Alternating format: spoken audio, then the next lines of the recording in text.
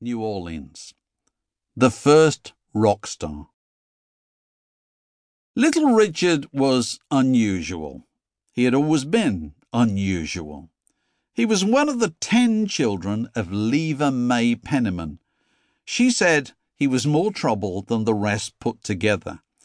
According to Richard, who began burnishing his legend from an early age, he was born deformed. One eye was clearly bigger than the other.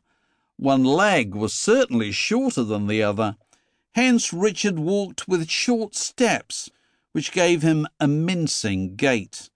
In the Pleasant Hill section of Macon, Georgia, during the Second World War, at a time when sympathy for differences was in short supply, he came in for rough treatment. They called him faggot, sissy, punk, and freak, and those were his friends. Among his classmates, he had a reputation for being happy to do the thing they were too sensible to do. At the age of 12, he placed one of his bowel movements in a shoebox, presented it to an elderly woman in the neighbourhood as a birthday present, and then hid to witness her reaction as she opened it. He had his first homosexual experience with a local man known as Madame Oop. Madame Oop was a friend of the family. Sometimes white men would pick Richard up in their cars and take him out to the woods. His father, Bud, would beat him, say he wasn't a real boy. Bud ran moonshine whiskey and was eventually shot and killed in front of Macon's Tip-In Inn. The young Richard was excited by the gospel acts that came through Macon.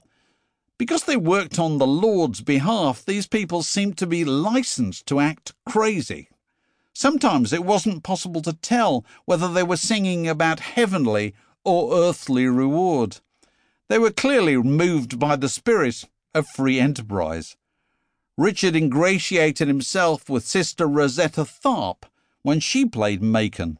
She allowed him to open her show and then crumpled $30 into his hand.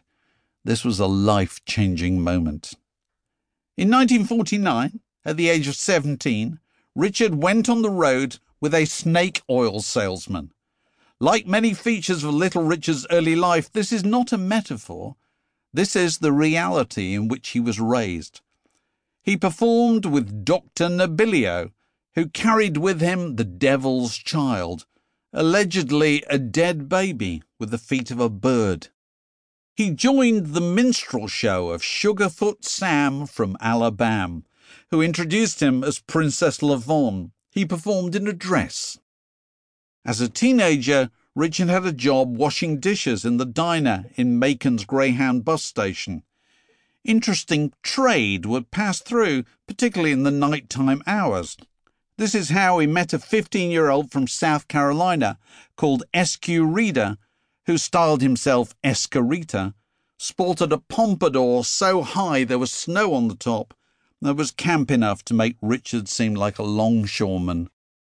Richard took him home and copied the hairdo and his hammering right hand on the piano. In fact, Richard, who was to spend the rest of his life complaining that other people had stolen his style, picked up something from almost everybody he encountered. He played in the band of Billy Wright, who piled his hair up high and impressed upon him the value of a makeup range called Pancake 31. He observed a mountainous woman called Clara Hudman, who performed in shimmering raiment and went by the name of the Georgia Peach. In the same week, in September 1955, that Richard arrived in New Orleans for his recording date, 2 men went on trial in Money, Mississippi, for having brutally beaten and murdered Emmett Till, a 14-year-old boy from Chicago who'd been visiting relatives down south and made the mistake of addressing a white woman in a way she took to be fresh. The only reason there was a trial was because his mother had insisted his appallingly damaged body be flown back north and displayed in an open coffin. The killers were acquitted, as was the custom of the South, but the trial pricked the national conscience.